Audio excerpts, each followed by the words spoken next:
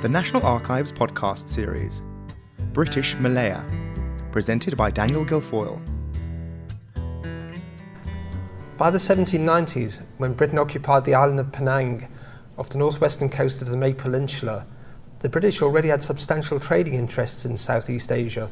Subsequently, Britain took control of a further settlement at Malacca in the southwest of the peninsula, and in 1819, Stamford Raffles established a trading post on the island of Singapore. The Anglo-Dutch Treaty of 1824 more clearly defined British status in Singapore, which became a possession of the British Crown. The three territories together made up the British Straits Settlements, and the Colonial Office became responsible for administration from 1867. In the course of the 19th century, the island of Singapore became the most important of the settlements for British commerce. By 1860, Singapore's population was already around 80,000, and there was substantial infrastructural development with investments in harbour and docks. The growing importance of Singapore as a trading centre lying midway between British India and the ports of China attracted banks and shipping companies. After the opening of the Suez Canal in 1869, the importance of Singapore to British shipping increased further, and the island became a major coaling station. The collection includes photographs of Singapore dating from the 1870s. They show the extent of the development of the island, with substantial colonial buildings such as the Government House and Post Office, as well as development around the harbour. Although British commercial interest in the region continued to expand, Britain acquired no further colonies in the Malay Peninsula until towards the end of the 19th century. However, after 1870, the extension of a formal political control was pursued more aggressively. Perak, to the south of Penang, was already an important tin-producing region. In 1874, the Governor Sir Andrew Clark concluded the Pangkor engagement with the Perak chiefs, which established a British residency. In practice, the agreement effectively passed overall control to the resident. Soon, similar agreements were concluded in other territories across the Malay Peninsula. In 1896, Perak, Selangor, Pahang, and Negri Sembilan were incorporated as the Federated Malay States. In terms of the Treaty of Bangkok in 1909, control of Kelantan and other states was wrested from Siam.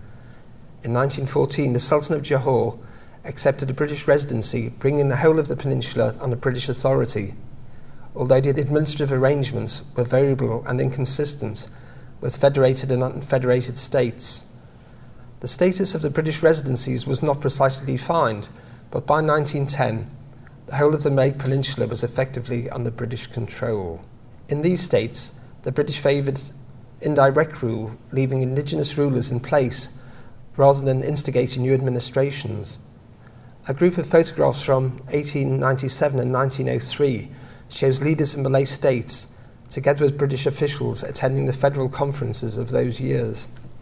While the British administration favoured indirect rule in the Malay Peninsula, there were also more direct interventions. In 1873, Captain Charles Speedy, who had served in India, recruited a small number of Sikhs to police Chinese secret societies in the Perak tin mines. Following an uprising in Perak in 1875, the Sikhs came to form the corps of the Perak Armed Police, which was established in Taiping during 1877. Soon afterwards, the name of the police force would change to the 1st Battalion Perak Sikhs, and later to the Malay States Guides, in which Sikhs continued to predominate. The force was an important means of control for the British administration, and later played a role in suppressing risings in several of the federated states. The Perak Armed Police were comparable to a paramilitary organisation rather than a civil police force, and incorporated artillery and infantry sections. Photographs in the collection show members of the force practising with artillery pieces, and in other activities such as traditional wrestling. A group of photographs taken during the 1930s shows the police on parade together with their weapons, making clear the paramilitary nature of the organisation. The Malayan states included fertile land, ideal for the production of tropical foodstuffs including rice, coconuts, and fruits such as pineapples. The production of rice required ploughing of fields by means of the water buffalo and the transporting of seedlings into the fields flooded with water. Photographs in the collection show work in the flooded rice fields. From the early 20th century, British investors were increasingly interested in the opportunities presented by tropical agriculture, which is carried out on a large scale. A good example was the Duff Development Company. In 1902, a British resident was introduced in the Sultanate of Kelantan in the northeast of the peninsula. The territory was now more open to British commercial interests, and in 1906 the Duff Development Corporation gained extensive concessions for mining, planting and trading in the province, which it immediately advertised for development. A group of photographs which date from 1910 show that the activities of the company ranged across many of the increasingly capital-intensive industries carried out in the Malay Peninsula. These included rubber production, dredging for minerals and logging of timber for export, and production of rice. The rubber plant originated in Brazil, but during the 1870s, seeds were taken to Kew Botanical Gardens, where they were successfully germinated. In 1877, plants were taken to Malaya, which was thought to have an ideal climate for a rubber tree, which requires even rainfall, high humidity and strong levels of sunlight.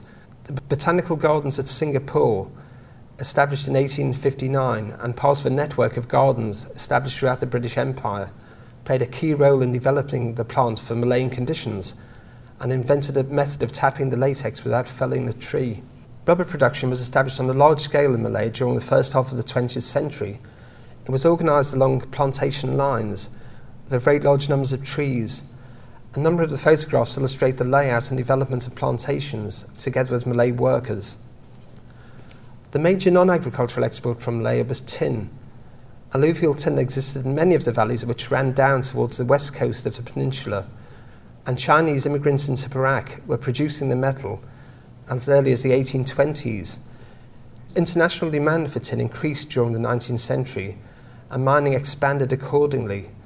By the 1870s, tension between the Chinese immigrants and indigenous rulers precipitated the intervention of the British in Perak.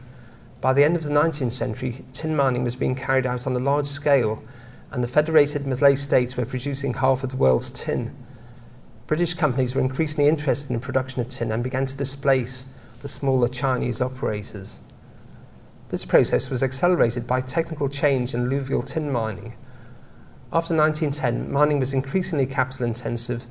The simpler and cheaper gravel pump method gave way to expensive dredging machines, which required a high degree of finance. Dredges were large platforms on lakes, either natural or man-made, with a series of buckets on chains which scoured the sand on the bottom.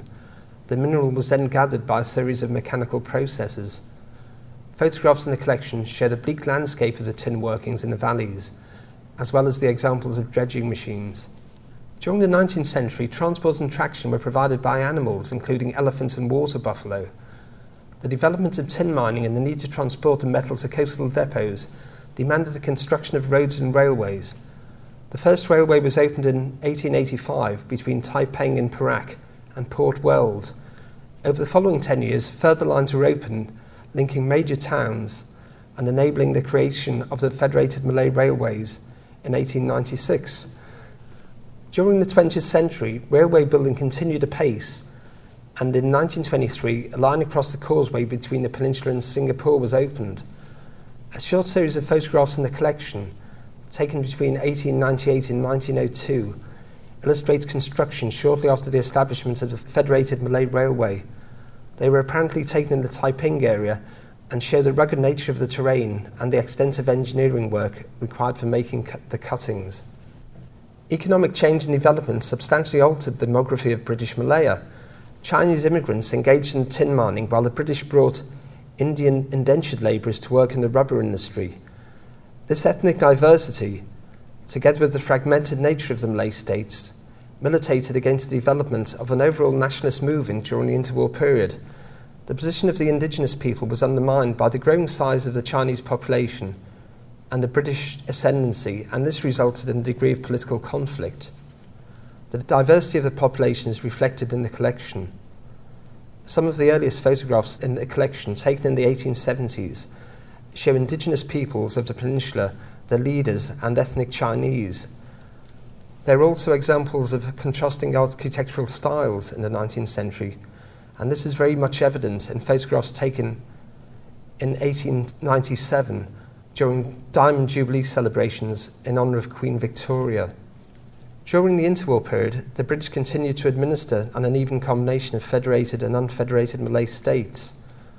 During the Second World War, the Japanese army overran the peninsula and captured Singapore. Following the defeat of the Japanese, the British administration was reasserted through the Anglo-Malay treaties. In 1948, the territories which made up the federated and unfederated Malay states, together with the settlements of Penang and Malacca, signed an agreement to form the Federation Malaya with a centralised government. Photographs in the collection show several signatories to the agreement, including, among others, the Sultans of Johor and Perak. In 1963, the Federation Malay joined with other regional states to form Malaysia. This podcast was recorded on the 21st of September 2012 at the National Archives, Kew.